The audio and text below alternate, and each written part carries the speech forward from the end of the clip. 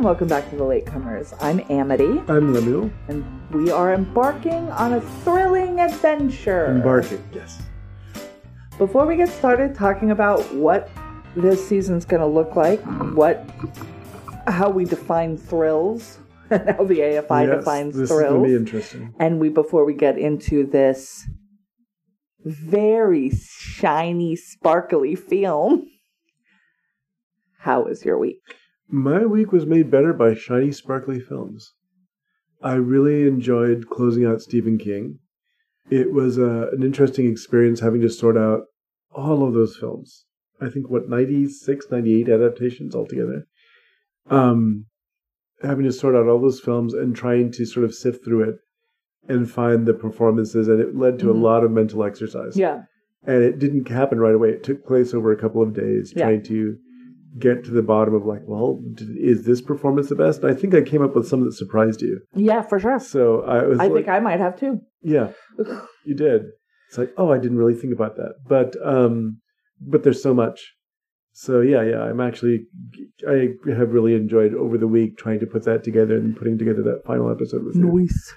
Well, what about you? Let me see. We are recording this in advance, farther than we've ever recorded anything in advance. Mm-hmm. Peek behind the curtain, because we're trying. Maybe this is like, be prepared in 2022. We're just trying to. I'm just trying to build a little bit of a cushion. I will be going out of town shortly, but we've already got this week's episode done and next week's episode done, and this is the following week's episode, so that's exciting. And yeah, no, I'm looking forward to this new round of things. It's not going to be all winners. I don't think let me rephrase that. I don't think I'm going to like 100% of these films, but I think 100% of these films are going to be worth talking about. So I'm excited to do that. So what we're doing, in case you missed the previous episode or you go back and listen to it, coming in hot for season 6, which is totally fine. We are going to watch the American Film Institute's top 100 thrills. They have a list on their site, 100 years, 100 thrills. So they're revamping a lot of their lists, with 2022 being basically the 100th year of Hollywood. Right. So they revamped their top 100 list. They are, at the top of all of their lists, they're indicating that we know this has been real white for real long, and we're doing our very best to go ahead and diversify that. And I am hopeful that they do that. But there's a podcast called Unspooled that did the top 100 movies on the AFI list. I don't want to do exactly what they've done. Right. So we were looking at the list that they had, and for a second we thought we might do, they had a top 10 of 10 different genres list, which looked pretty fun, and we could just break it up into chunks and do like mini seasons. But we took issue both with the 10 genres, quote unquote, that they decided to use, and then the 10 films that they decided to put into those genres. Right. So I'm almost tempted to look at the genres, maybe mush them around a little bit, and then have you and I come up with our top 5 favorites or top 3 favorites, and maybe have that be a thing going forward. But their choices were not poor, and what we were speaking about in specific was the fantasy. Fantasy, yeah. Because there had been a lot of complaints about that in some of the groups I'm in. Yeah. Which is, you cannot, if you're counting films globally, if you're counting American films. These are American films. We should be specific. These are the AFI list. You can't really count 10 the top greatest fantasy films of all time and not include a single one of Ray Harryhausen's films. Yeah. Who were so widely influential. There is only one movie on that list. Yeah. That was a sword and sorcery type fantasy film, and that was The Lord of the Rings, the first Lord of the Rings movie. Which is, how does that count as an American film? That's the other. I mean, fair enough.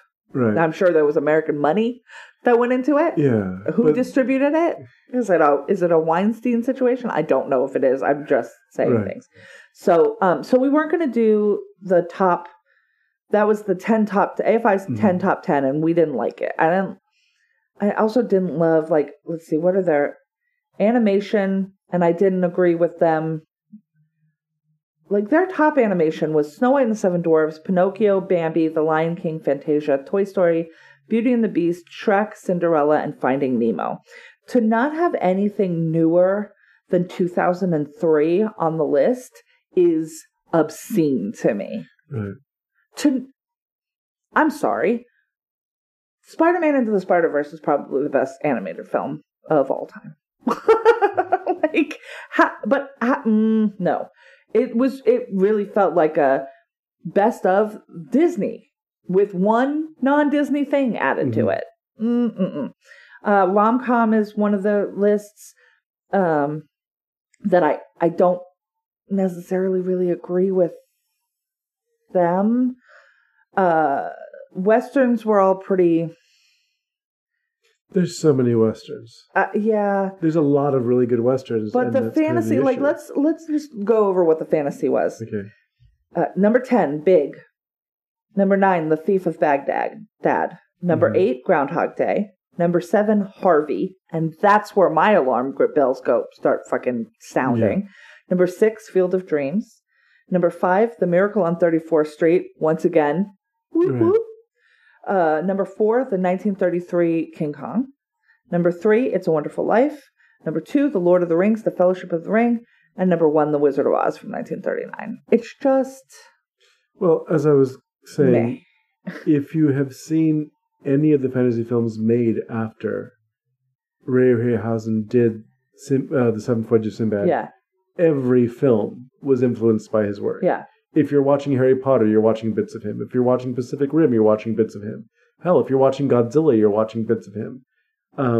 Because his first giant monster on the loose film, The Beast from 20,000 Fathoms, was a direct inspiration for Godzilla. Yeah. So it's like, here's a person who revolutionized this kind of filmmaking, and there's not a single one of his films on the list. Yeah. And that's just wild. Bizarre. Like, it's wild. But we have Harvey, which I would argue strenuously is not a fantasy film. We both agree that it's a really lovely movie. It's a beautiful movie. And everyone should see it. Deeply. But no. It's not. Right. Even if... Y'all go listen to our Harvey episode, because we do have a Harvey episode. Even if Harvey is a figment of his imagination, right, it's still not a fantasy movie. And also, Harvey is not a figment of his imagination. It's made pretty clear in the film that it's not. So like, I'm not really sure exactly when it feels like that list was made by like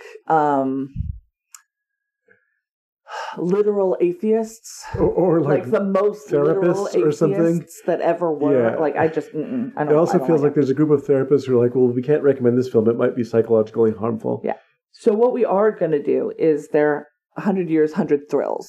Now, does that mean thrillers? No, it does not.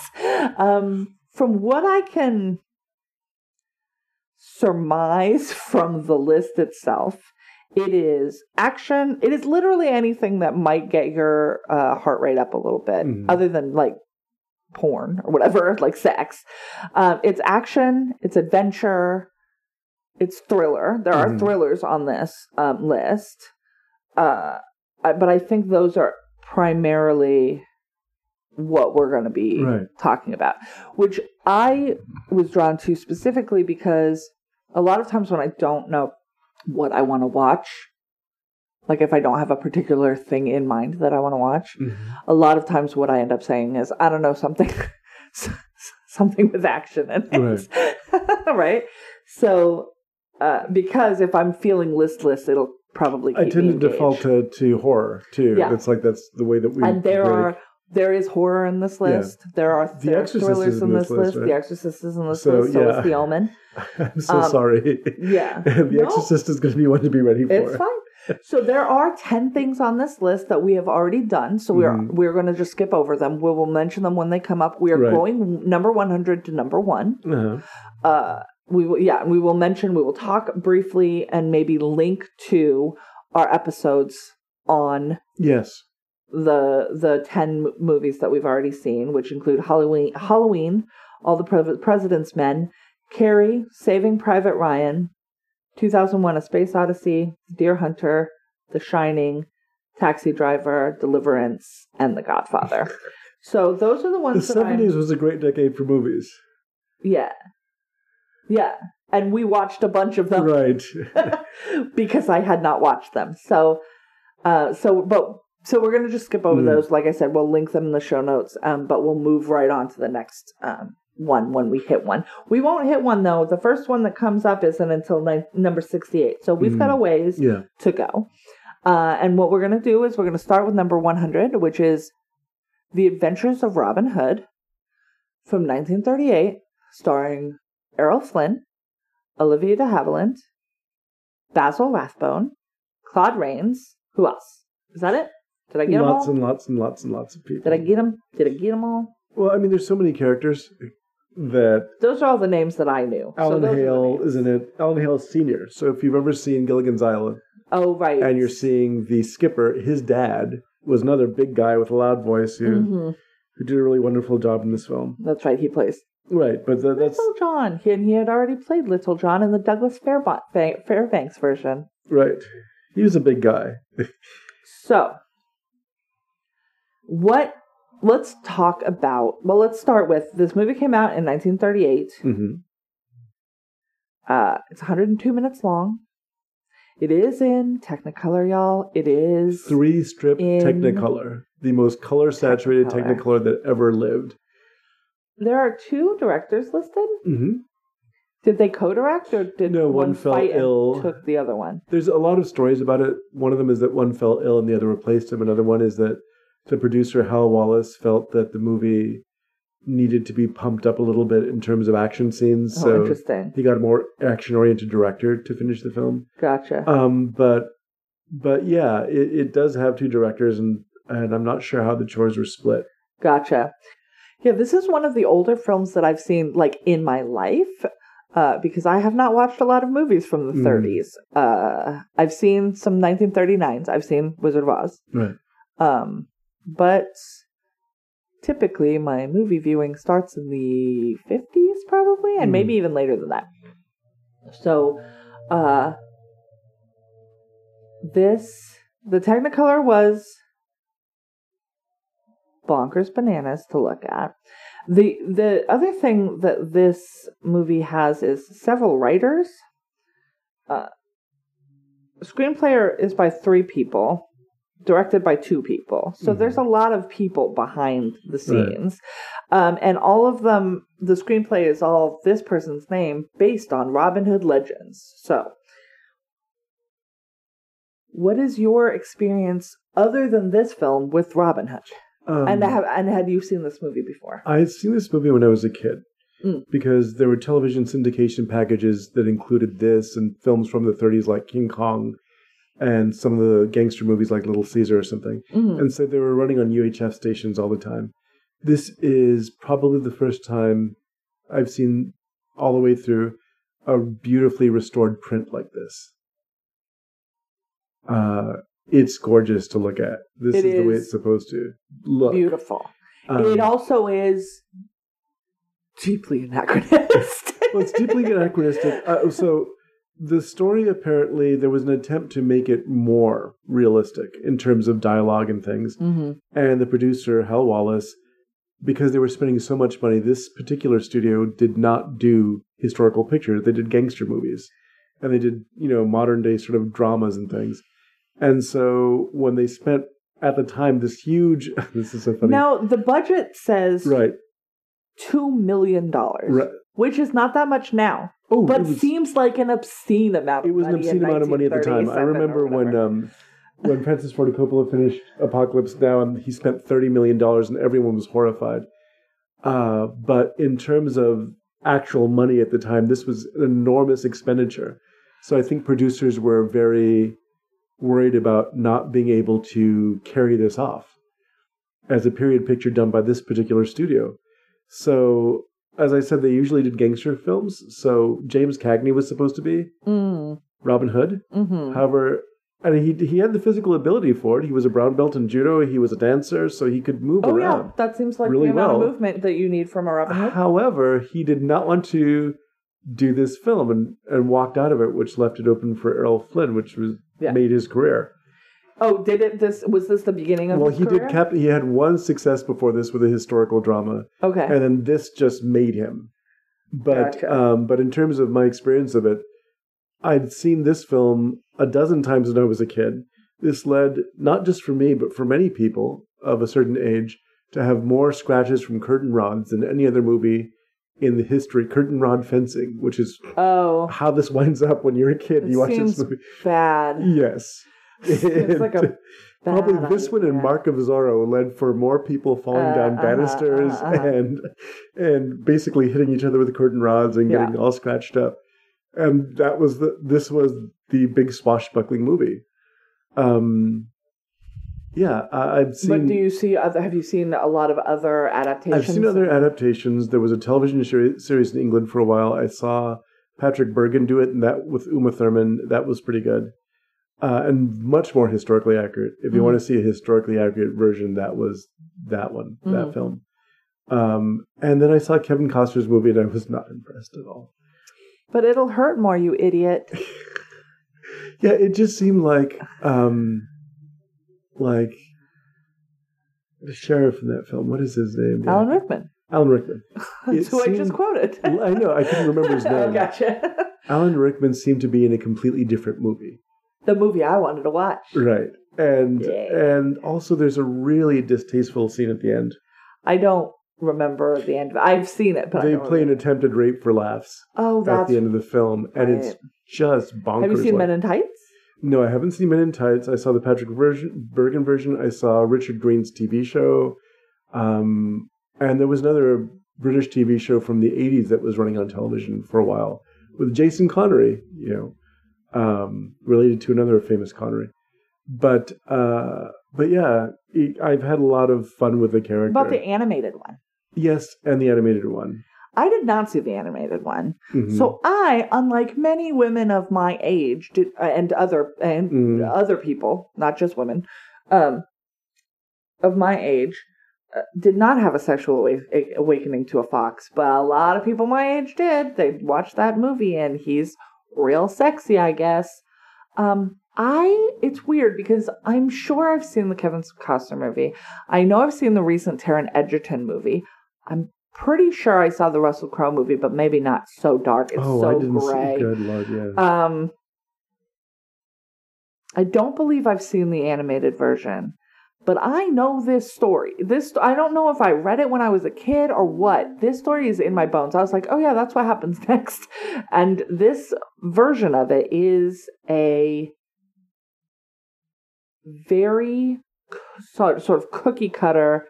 Here's all the things you want from a Robin Hood story in the order that you want out of a Robin Hood story. And we're going to do it. It's funny because I think this is true for me of a lot of movies that made at this time, even though I haven't seen that many, so maybe I'm speaking out of turn, but it feels like the movie is in like 1.25 speed. Like everybody seems to be talking very quickly. The laughter is so fake. I just feel like I'm trying to find something about the movie that you mentioned. Oh, okay. The Disney Robin Hood film. Oh, gotcha.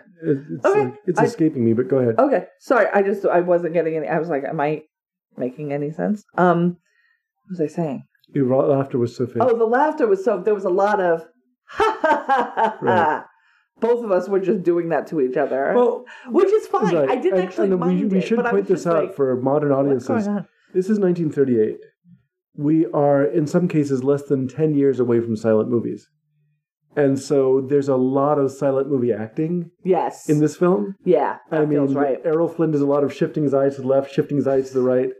And then there's a lot of... so much beautiful rouge on his face. Yeah. And there is glitter on everyone. There's no glitter in 1191. Y'all, this movie takes place in 1191. There are colors of fabric that there's no way they would have made.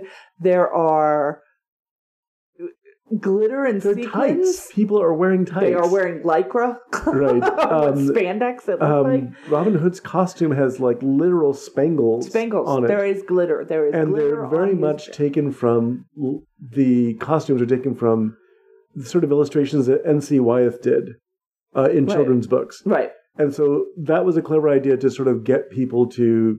It feels like seeing this in 1938 like in a movie theater would have been incredible. It would have been overwhelming. There's a couple of dresses that Maid Marian wears that are color shift fabric, and I'm like, I'm pretty sure this would be like the first time anyone they would have burned her for being a witch if she'd been able to do that. It's not a thing that was in 1191, but it was barely a thing in 1938. Yeah. Like, you had to be rich or on a screen for that to be a thing. Like, I feel like people are like, I've never seen anything like that. This is something that gets missed from... Okay, so again, to place it in historical context, it's right after silent movies, so people are going to act in ways that you will find strange if you're a modern audience. Yeah. People throw back their head and laugh with their hands on their hips, like you see in a comic book. Yes. That happens all the time in this film. It's to Errol Flynn's credit that he makes it look like it's something he does all the time anyhow. Yeah, I feel like he might just. These people are sort of larger than life, these actors. But also remember, this is a country that just was coming out of the Depression. And so going to see this movie in Technicolor with these gorgeous costumes and all this action, it was really something. Yeah. In the context of its time, when people were literally starting. Now, also think about how much money this movie made. It was $4 million in a time when a movie cost a quarter. It doubled. Right. It was also probably in theaters for a very long time. And would be brought out regularly, right? But just the notion that you made $4 million in quarters. That's also what you did. Like I said, this 1.5, it almost feels like 1.25 speed. They're speaking very quickly. Things are happening. There is no time for you to get bored in this movie. No. Today, this movie would be 2 hours and 45 minutes long. Sakes, yeah. It's interesting watching other adaptations of it that don't include the same scenes. Well, I don't need other things to include the exact No, but what I mean is, if you're going to, like you said, the stories of Robin Hood himself, whether or not he was a historical character, apparently there's 8 good nominees for who Robin Hood might have actually been. Right.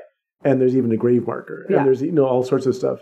But going back to, I think, 1370 is the first time people are mentioning him. Okay. Something like him.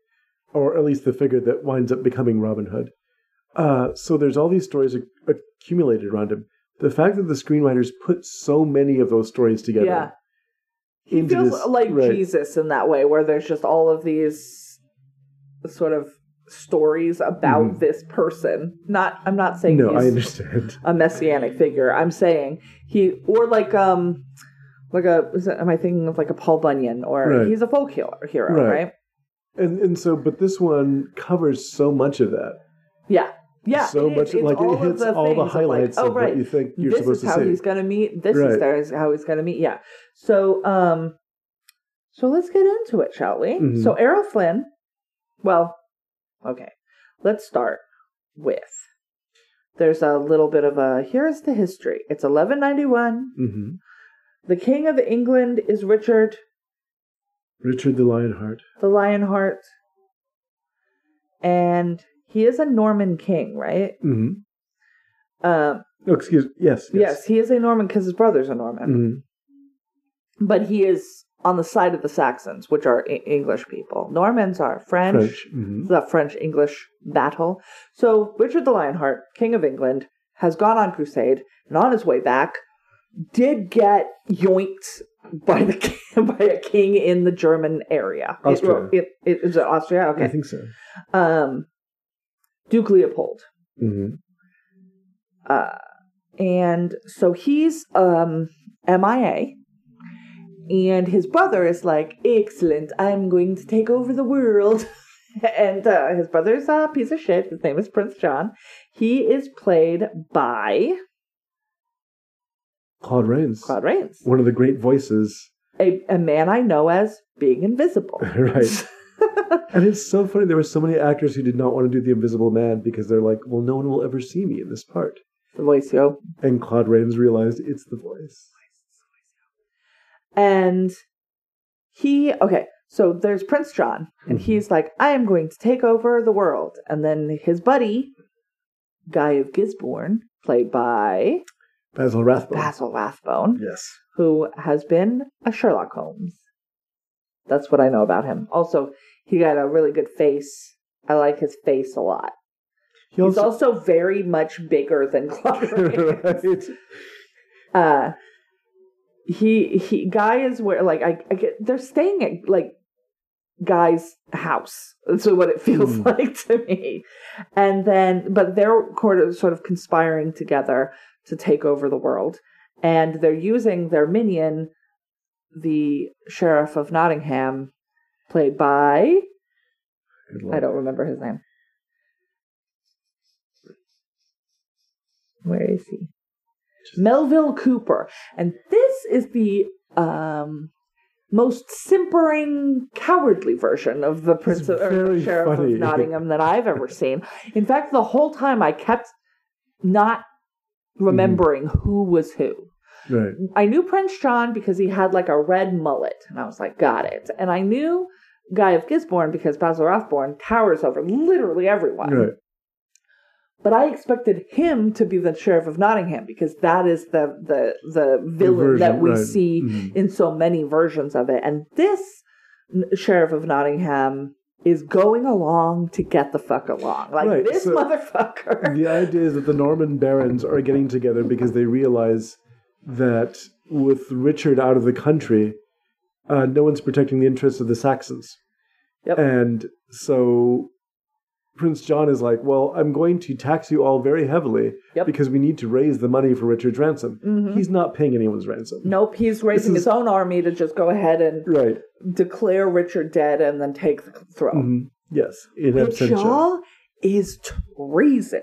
I know that we in this country may need a primer on sedition and treason, but when your brother is alive and the king, and you scheme to declare him dead, make him dead, or just pretend he's dead, right?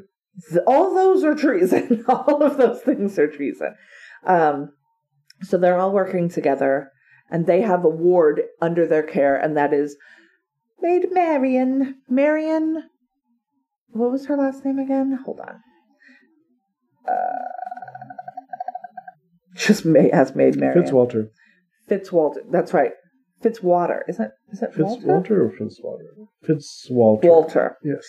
Maid Marian, Lady Marian Fitzwalter, who is a ward of theirs, played by the beautiful Olivia de Havilland in gorgeous and inappropriate to the time and place gowns. But she does look spectacular in every scene that she's in. And she wears a fetching red lip, which I also do not think was a thing in 1191. Probably not. And so while they're sort of scheming and pulling all of the money they can from the poor to gather the ransom, quote unquote, or just line their coffers so that they can pay an army with which to take over the country. Robin of Locksley, he is a Saxon noble. He is doing his best to mitigate this with chaos. That's maybe a good way of putting it, yeah. So we see him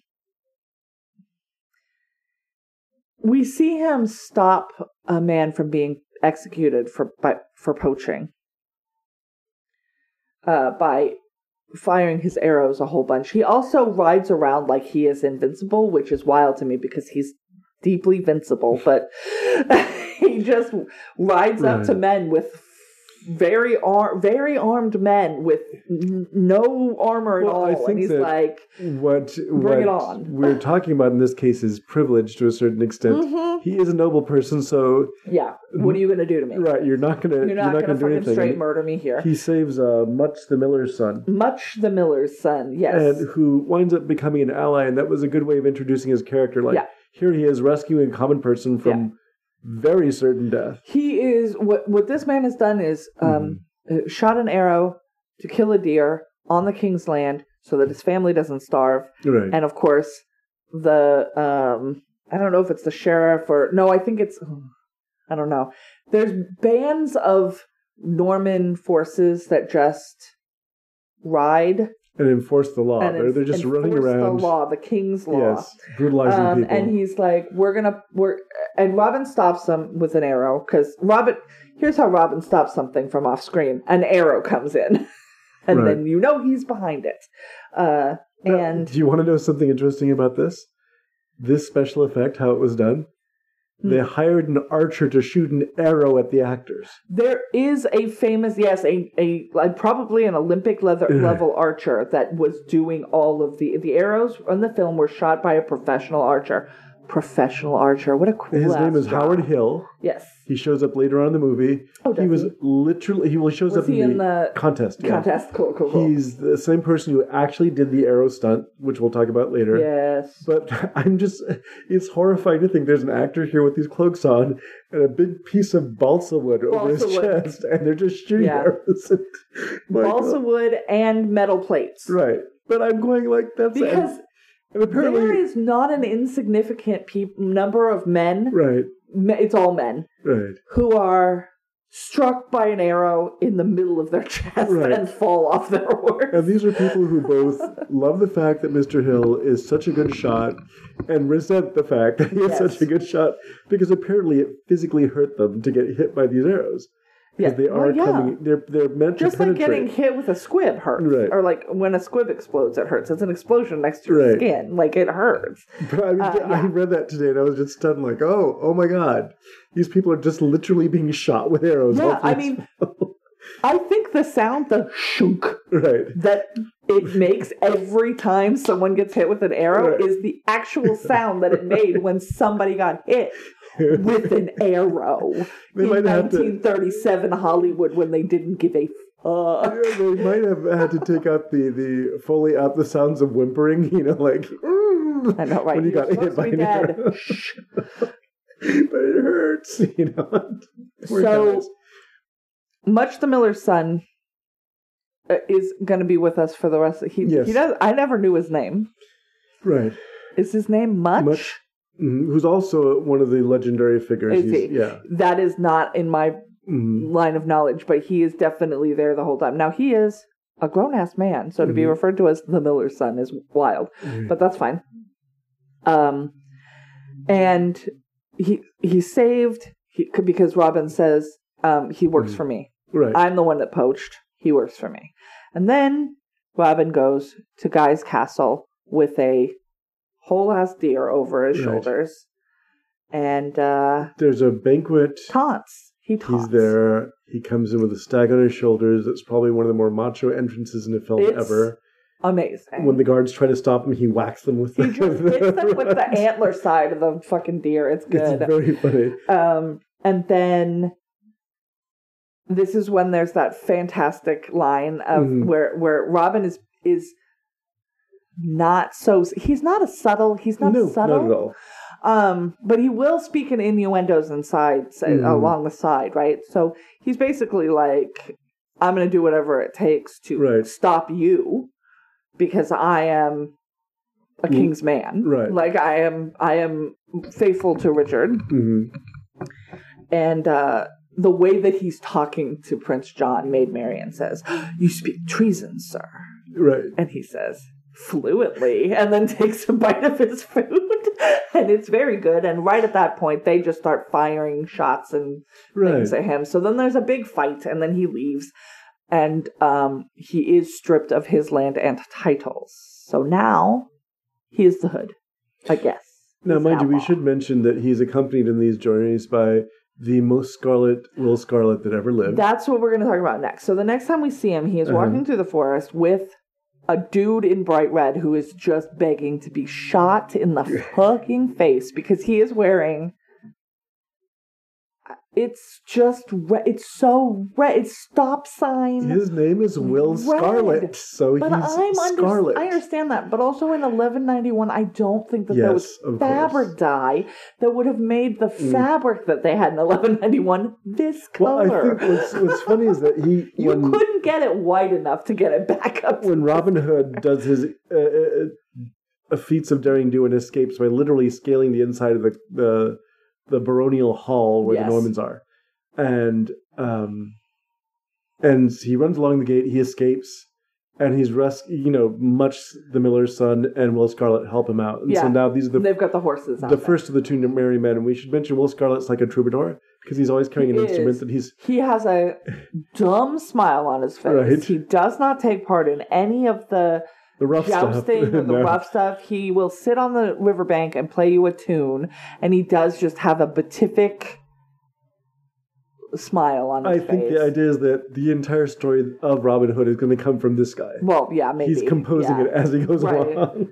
Yeah, and he says 4 things through the whole movie, but he is laughing. Almost, he's got the most natural laugh. He never opens his mouth to ha ha ha. He never does that. No. He just has this, like, toothy grin, and then he's giggling. He's very happy. He's a happy guy. He's high. This motherfucker's high. You don't wear... Oh, he's so bright. Okay. So, but they see a man coming across a log bridge, and it's a big dude, and Robin goes up and stops him, basically, from crossing the bridge. And then they have a tussle and a fight, and...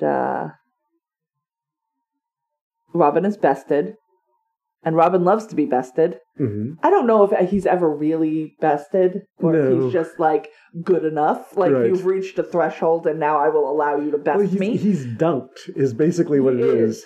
But I feel like with Friar Tuck, too, I feel like he could have won that fight. Like, I think he could have straight killed either of these two, but that's not what he's in it for. Yeah. So he's like, you have beat me, and now you will be my...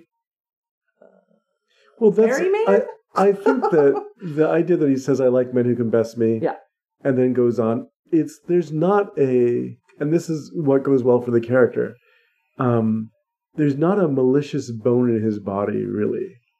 No, he's not. There's a mischievous bone. Oh, good God! Yes, that's all his body's made of. Yes, he's all mischief all the time. Right.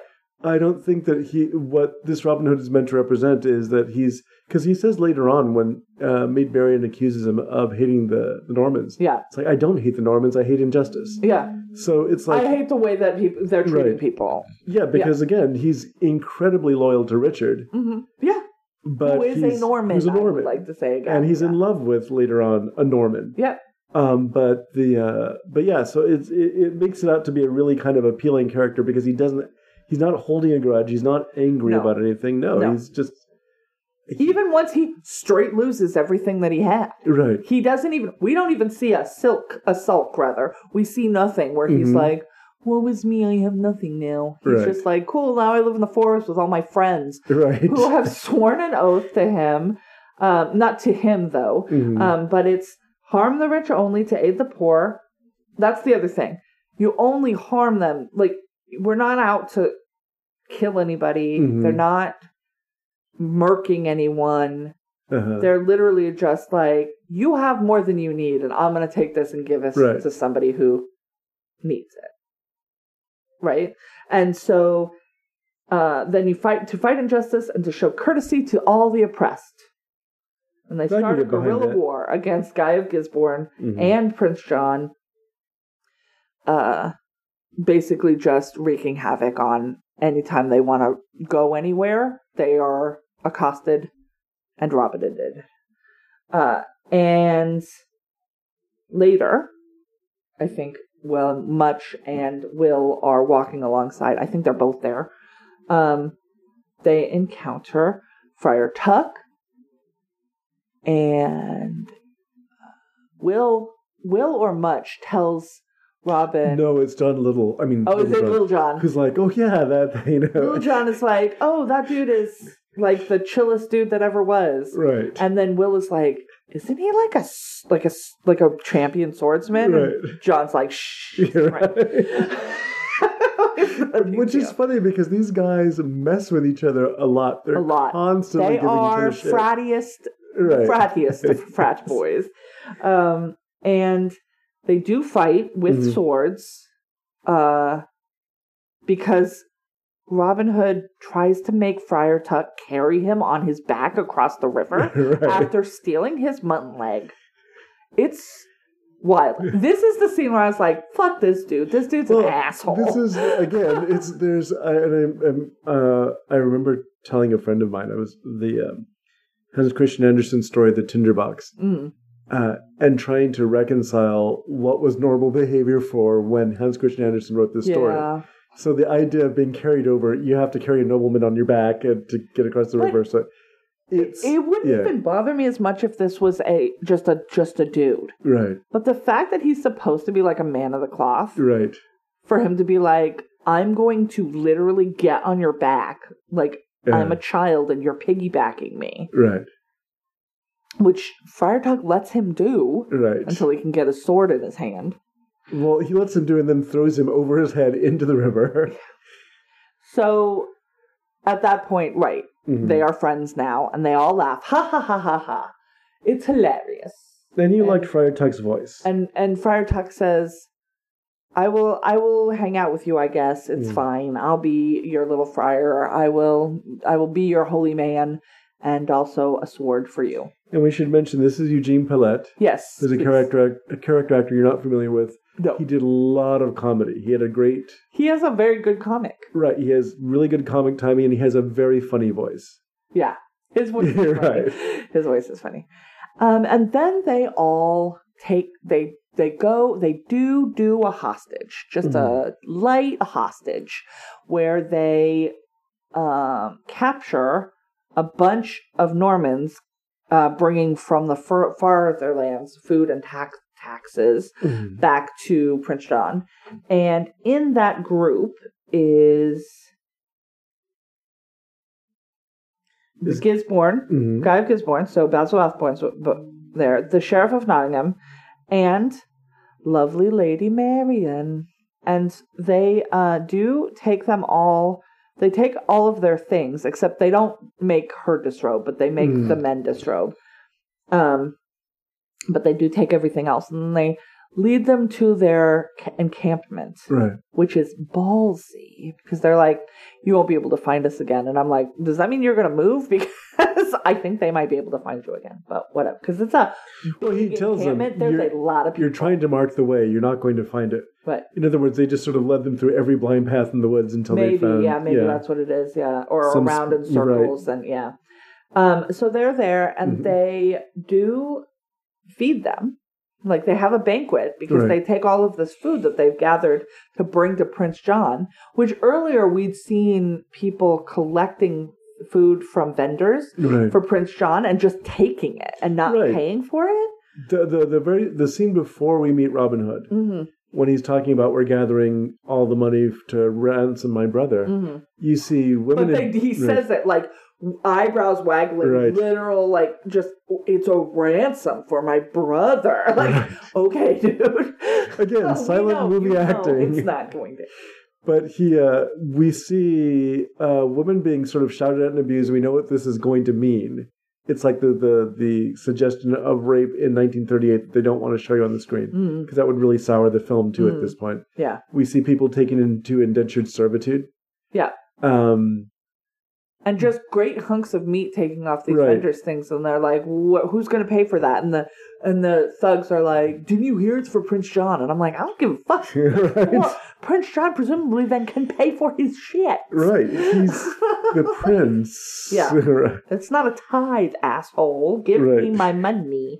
So they are, but they have distributed all of this food to all of the men there, and then also.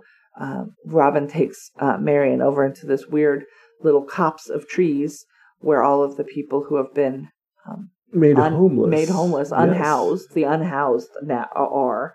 And he goes in, and everybody's like, "Thank you so much," and whatever. And it's clear that they've all been eating it, and they're basically his wards now. Like he is trying to protect them and give them as much comfort as he can without a land and a title. Right, exactly.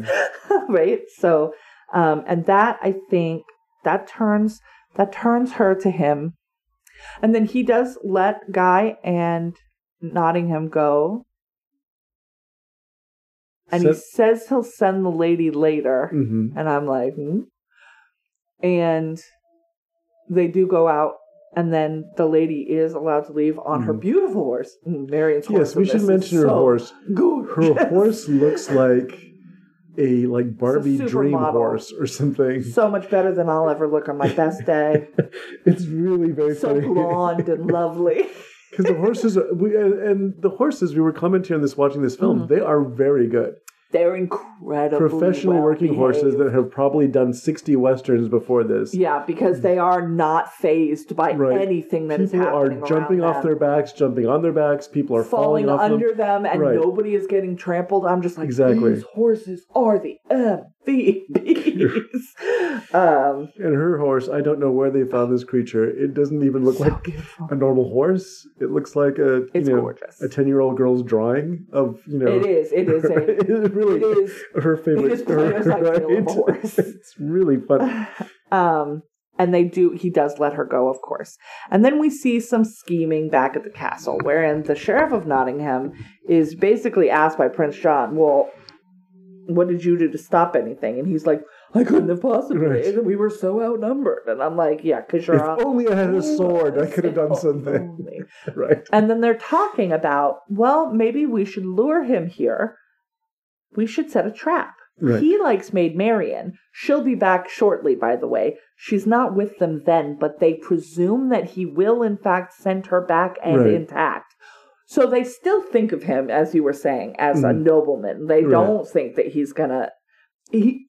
How bad could he be if you leave this maid with him and you presume that she will be back as promised? What? Yeah, I know. This is also the brightest, technicoloriest, shiniest historical picture that ever was. So, rape? Never. No, yeah, that's one of the things that happens in this film is there's times when Robin is, like, for instance, with the Friar Tuck, he's very playfully taking advantage of what his position is supposed to be. And there are other times when they just trust him to do the right thing because he's a nobleman. Because he's a nobleman. Now, mind you, these people are schemers themselves and they're horrible. But so they think, let's make an archery competition. He won't be able to help himself, and we'll sweeten the pot by, we saw how he was looking at Marian. We'll make her the one who gives the prize away. So that's their scheme. Mm-hmm. And they think they've gotten one over on him. And then, of course, he does show up. Because he's Robin Hood. But he knows that it's a trap. I love the fact that all of his it's a trap. accompanying much the Miller's son and the Sheriff of Nottingham and Will Scarlet are all with him in disguise going, this Big is John. a trap. Little John. Little John, right. Yeah. Not Nottingham. Oh, excuse me, not Nottingham. I'm sorry. That was Little John, Much the Miller's son, and Will Scarlet. And Will Scarlet. This is stupid. This is definitely a trap. This is not a disguise. You put some mud on your face. He didn't even really do that. He's wearing a big hat. Yeah. But he's not wearing his bright green spangles today. Right. But he does go, and he does win. Mm-hmm.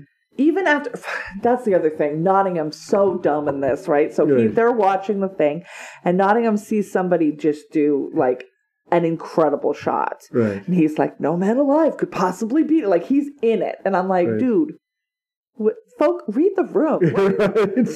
You're here to capture a guy. What do you...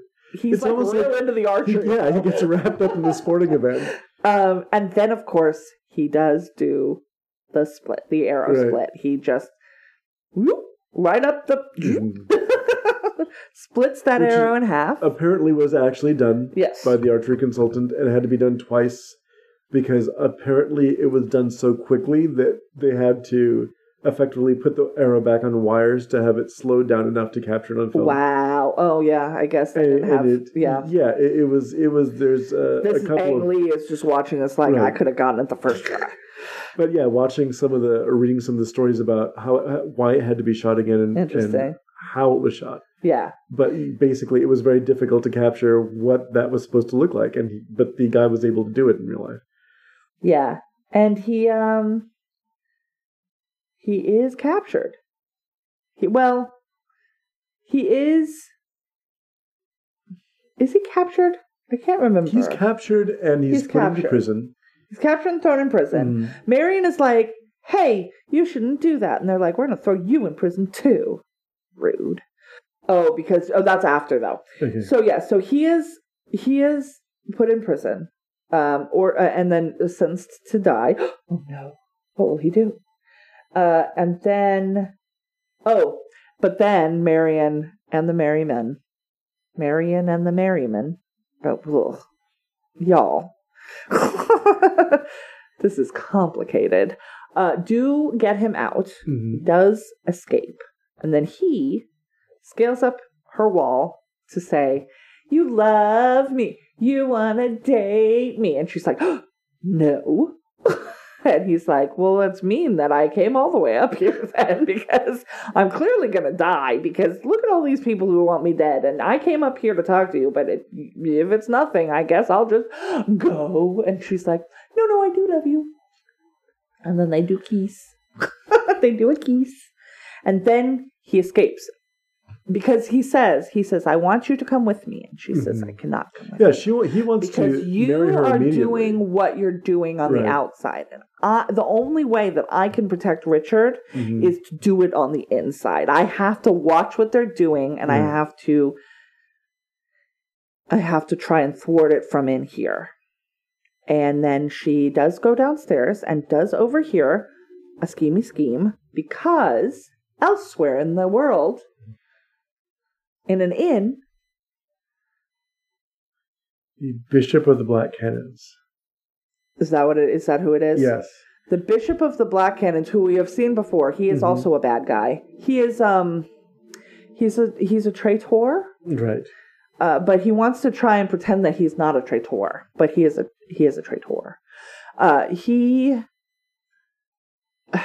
sees some mysterious men. He comes upon a bunch of men in fancy cloaks. And does believe that one of them is Richard. Because one of them is Richard. That is why he believes that. Who we have not seen previous to now. And you do have to understand that all of these men look the same. So I was like, I thought it was Big John. Or Little John. Sorry, dude. I keep forgetting your name. I thought it was Little John. But it was not. It was the King of England.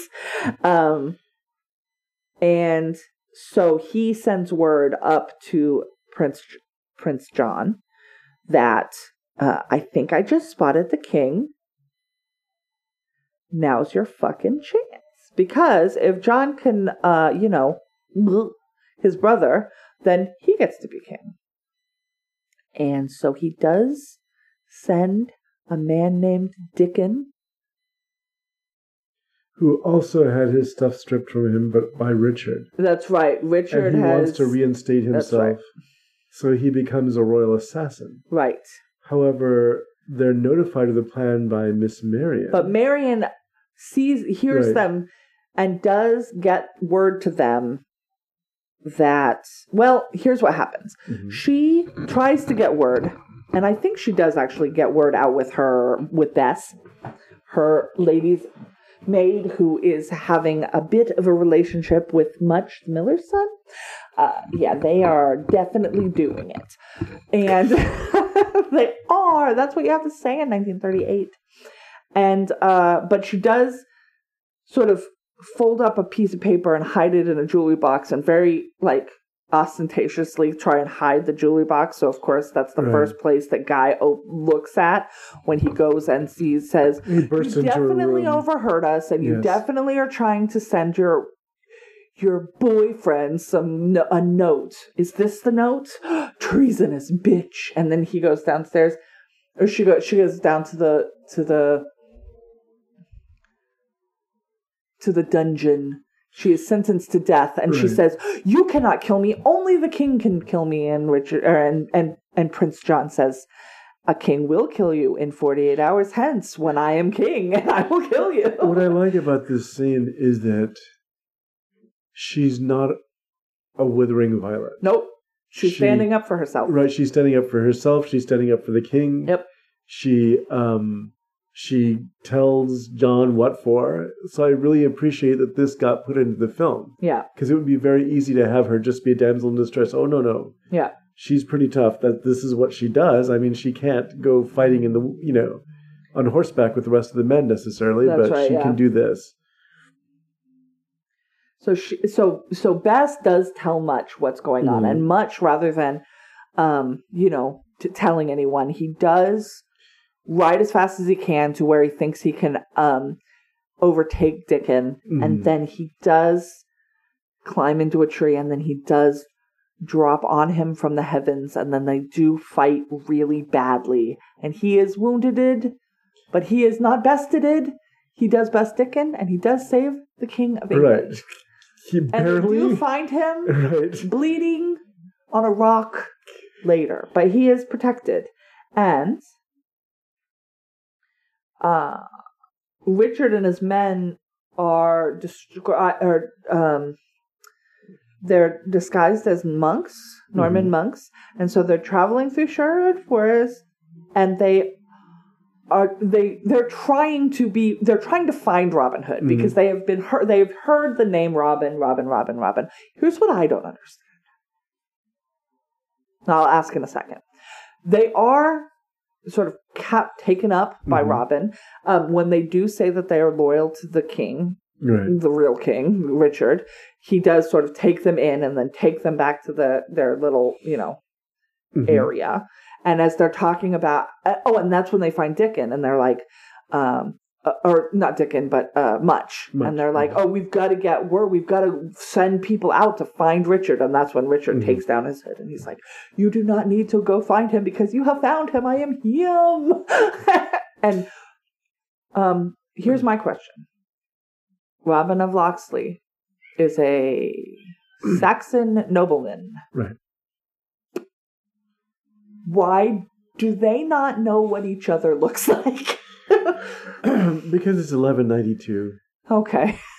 What is the real... I would think... Okay. Okay. What would be the real signifier is that when he strips off the robe, he's wearing his suit of armor and the crest. He's got the whole... Right. He's got the whole thing. Apparently he's been wearing his same chainmail and crest since he left Austria. Yeah. Which... Under the monk's robes. Very heavy. Robes. Yes. But I mean, I just feel like Prince John knows what Guy of Gisborne looks like because he's a nobleman in his service. Mm-hmm. Why does Prince Richard know what Robin of Locksley looks like? Because he's a nobleman in his Probably the only nobleman left in his service. Right? Maybe that's it. But I feel like before they left, they probably knew each other, but maybe not. They might have been. He might have been a much younger man. Remember, he's been away at the Crusades for a long time. Oh, I guess that's right. And Robin may not have been Robin of Locksley. He may have just been a kid or whatever. Okay. So the other thing is that I also like the fact that Robin gives him what for also about I do blame Richard for what's happening because he should have stayed here and taken care of his people. That's right. Instead of fighting foreign wars. Yeah, that's right. He does. They do have a whole... Before Robin knows who Richard is, they're talking about what he's doing and how he's doing it. And he's like, so you blame, you think John's to blame for this or whatever? And he's like, no, Richard's to blame. He is the protector of England, and he should be protecting England, not other countries. Not the Holy Land. Not the Holy Land. Not, like, you signed up to be the king. I don't care if you don't like that. That's what you are. And all of your people are here, and they're suffering because you left them. Yeah. He doesn't say you, because he doesn't know he's talking to him, but that's honestly what he says, and I like that. I think that is good. It's honest, which is what I like. There's a lot of kind of honest moments in the middle of this film. We're very disappointed that you decided to go and do this other thing instead of staying at home, and look what's happened to us now.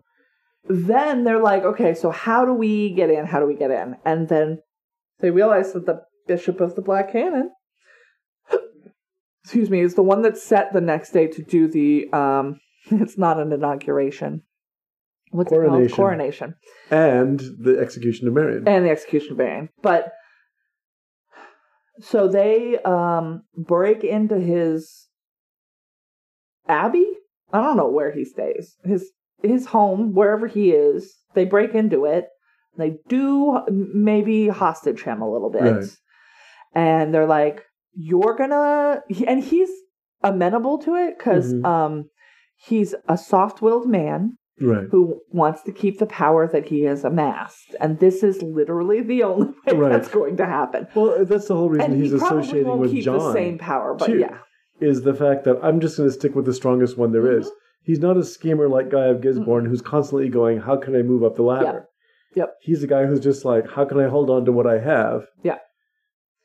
And so they are basically all smuggled in as part of the church's entourage, right? And then Richard does do a big reveal, to which John is like, brother! What a dick. And then everybody fights.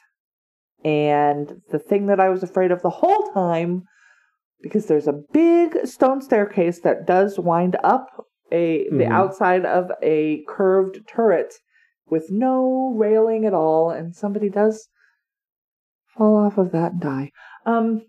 Well, first not dies, but then another one does fall and die. But there's a big sword fight between Guy of Gisborne and Robin Hood, the two biggest ones. And Robin Hood does kill Guy of Gisborne. And then he does free Marion. And then everybody else surrenders.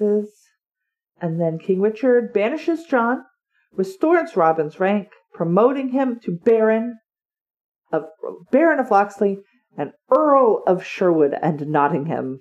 Haha, fuck you, Sheriff of Nottingham. You're the worst. The king pardons the merry men.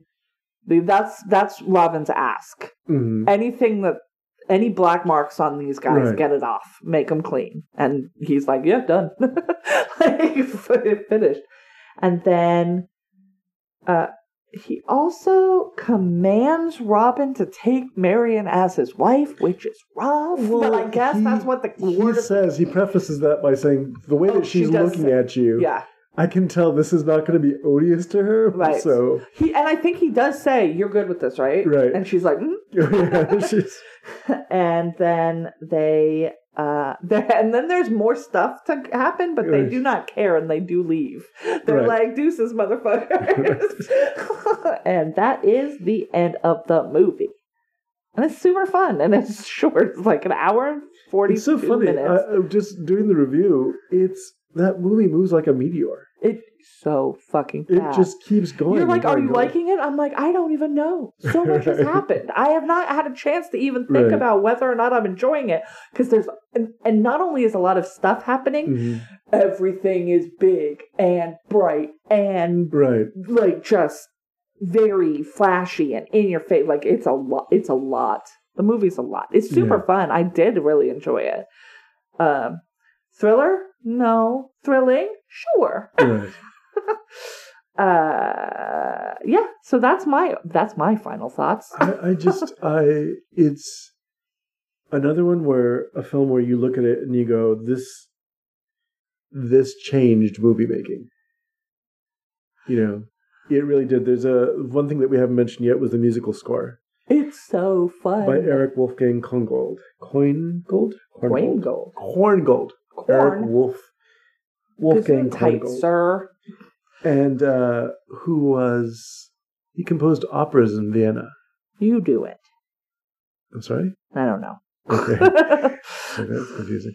Anyhow, and so he was rejecting film work and he was going to only compose operas in It's very Vienna. fancy. And until he realized at the time, 1938, that Vienna was going the way of one of its other inhabitants, Mr. Adolf Hitler. Oh. And seeing the choices made there, he's like, oh, gonna bounce. I'm staying in Hollywood. Sure, I'll write you a score for your movie. Yeah, for sure. So he wrote this beautifully there is one orchestral weird score for this film. There was one weird scene where I called it out too, because it was just this building orchestral sound, and it sounded like it was live being played to the thing, and it was, the music was building in such a way that you were like, something exciting is happening.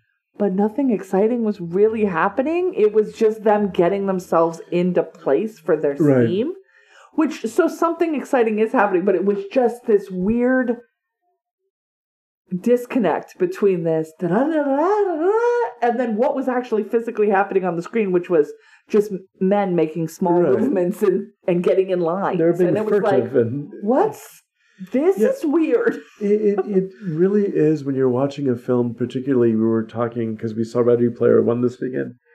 We were talking about big scores and people like, for instance, John Williams scores for the Warriors Lost.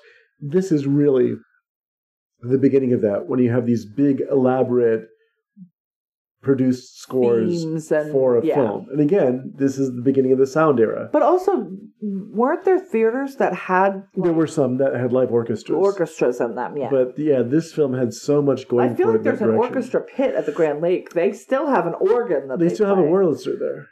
And so does the Paramount Theater. The Paramount Theater still has a Wurlitzer.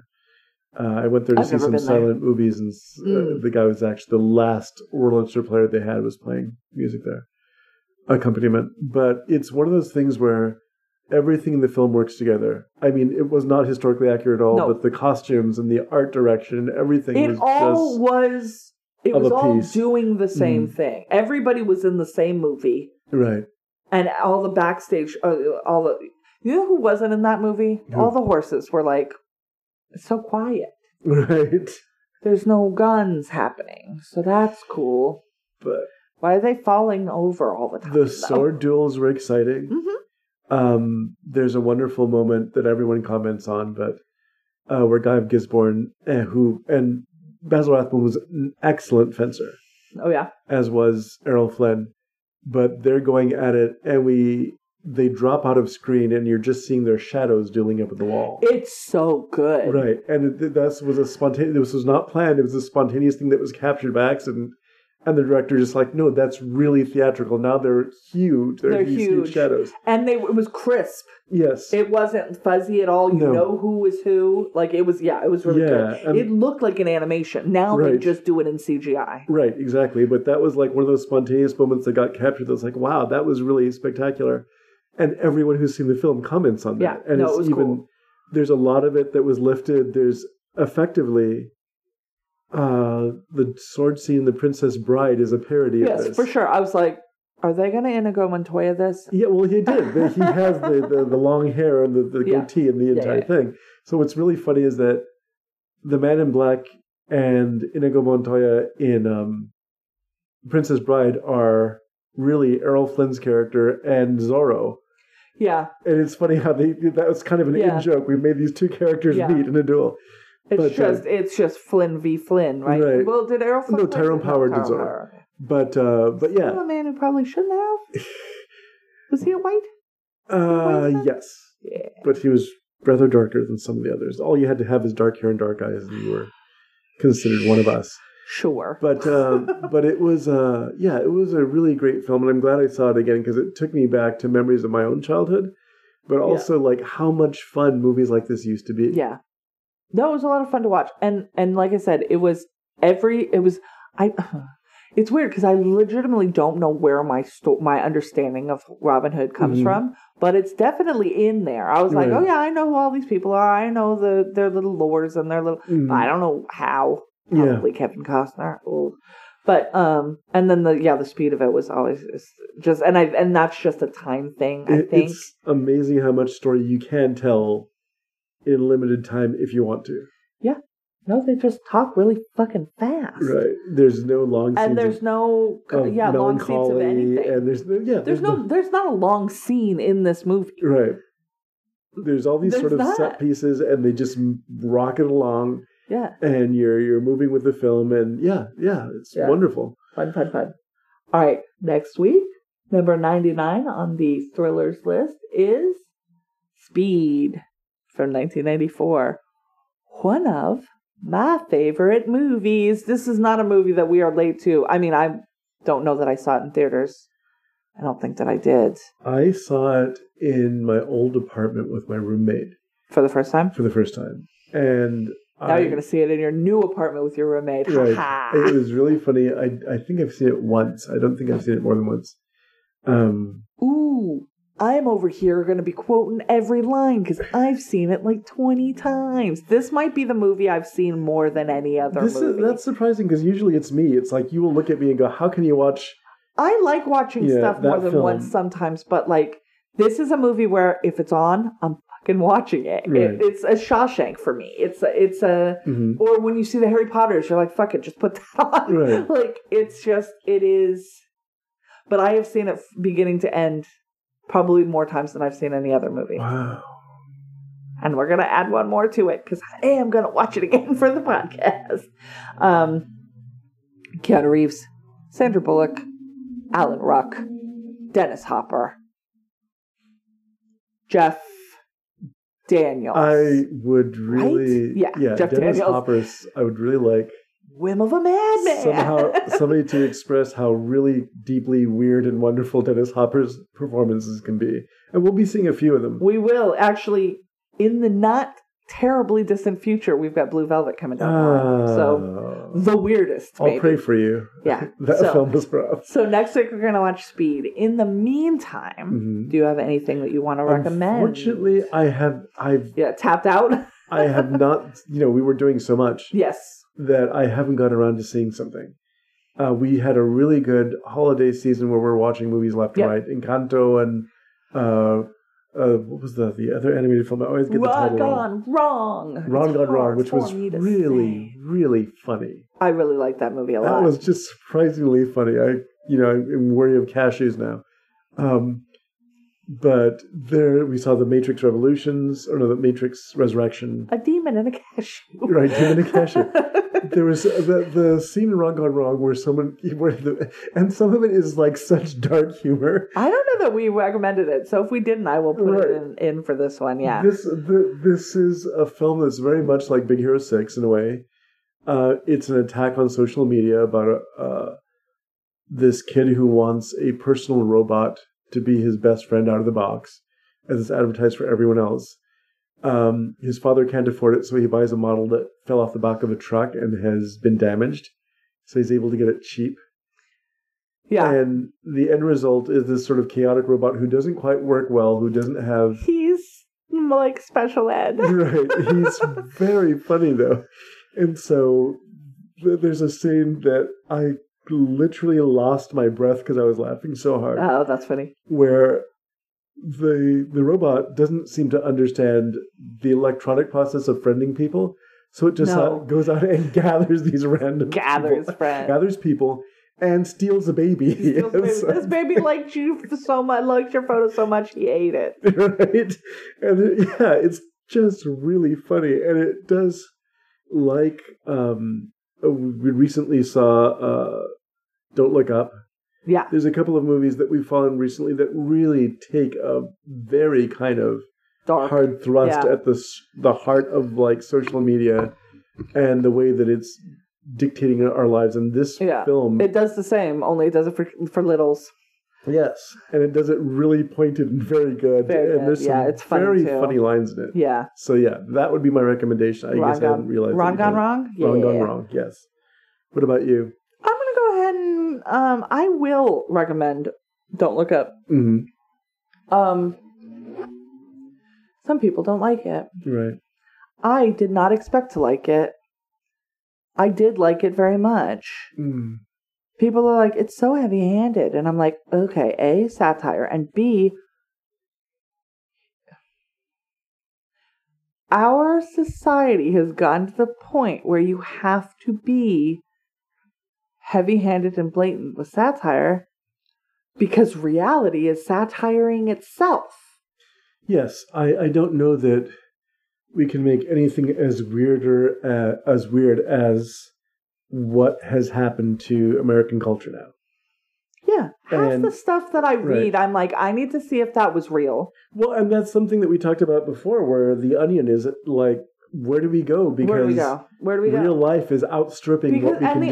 And even like old things that are The Onion that The Onion does like every time there's a mass shooting, they do the same headline. Right.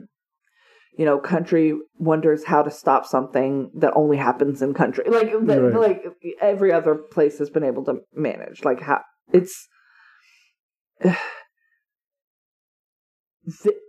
I 100% believe that every reaction that is had in this movie would be had by people in the United States. Would it be the prevailing response? I don't know. Would it be a entirely too common response? Oh, yes. There's a real survey where 16.4 million Americans believe that chocolate milk came from brown cows. So, yeah. Yeah, there's like, and I really did admire this film in a lot of ways. I like seeing Jennifer Lawrence doing something out of the box here. There's a really funny bit she carries through the entire film about a particular general who is a jerk to her. Yeah. And she just can't let it go. Well, it's because it is so stupid. His behavior makes no sense. Right, and exactly. She's doing for him and that particular behavior what I am struggling to do. Where it's just like, there's no, like, I understand most things, and I cannot wrap my head around why this person would behave this way. Exactly. Logically, rationally, there's no reason. What the fuck?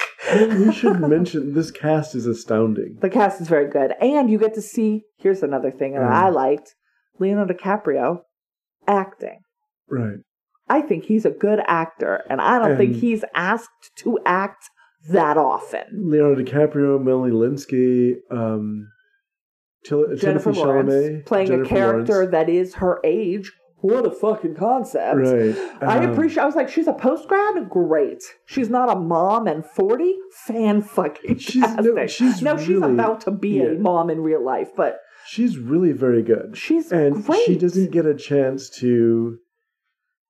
I mean, I hope that now she gets to play her actual age, because I think there's a lot of roles that her. I think there's a specific director who is very. David O. Russell is really just wants her to be all of his main characters, regardless of their age or anything about them. Right. And she is not right for those roles in a lot of cases. Not that she doesn't do well in them. Oh, she always acquits herself very well. I've never seen her sleepwalk through a performance. No. But again, she's trying her damnedest with a role that is not suited for her at all. Some of the times. And she has the exact same response that I would have if I discovered a meteor was coming directly towards the Earth. Spoiler alert, that's what this movie is about. And that is, I gotta go get high. I cannot actually handle this right now. But it is a very good film. Yeah. No, I really enjoyed it. Cast. Yeah. And, but yes, if you're disappointed by bad human behavior, you prepare yourself. This is a film all about bad human behavior. Yeah. So that's that. Next week, Speed, y'all. Watch Speed with us. It's so good. I'm so excited to get to watch it again. And I've seen it like 20 times. Until then, you can email us or at latecomerspod@gmail.com, or you can find us on Twitter or Facebook with any questions or comments or concerns that you may have. Get on board with this list. We're going to release sort of monthly upcomings so that every month on our website or on our Facebook page and on Twitter, you'll be able to see what we're going to do for the next month. Right. I'm stealing that from Overdue. appreciate you. So that's it's what we're going to do. It's an homage. That's what Quentin Tarantino calls it when he rips people off. Homage. And until next time, I would like to remind you to take your medicines, any and all of them that you may have or need. And we want to remind you, better late than never.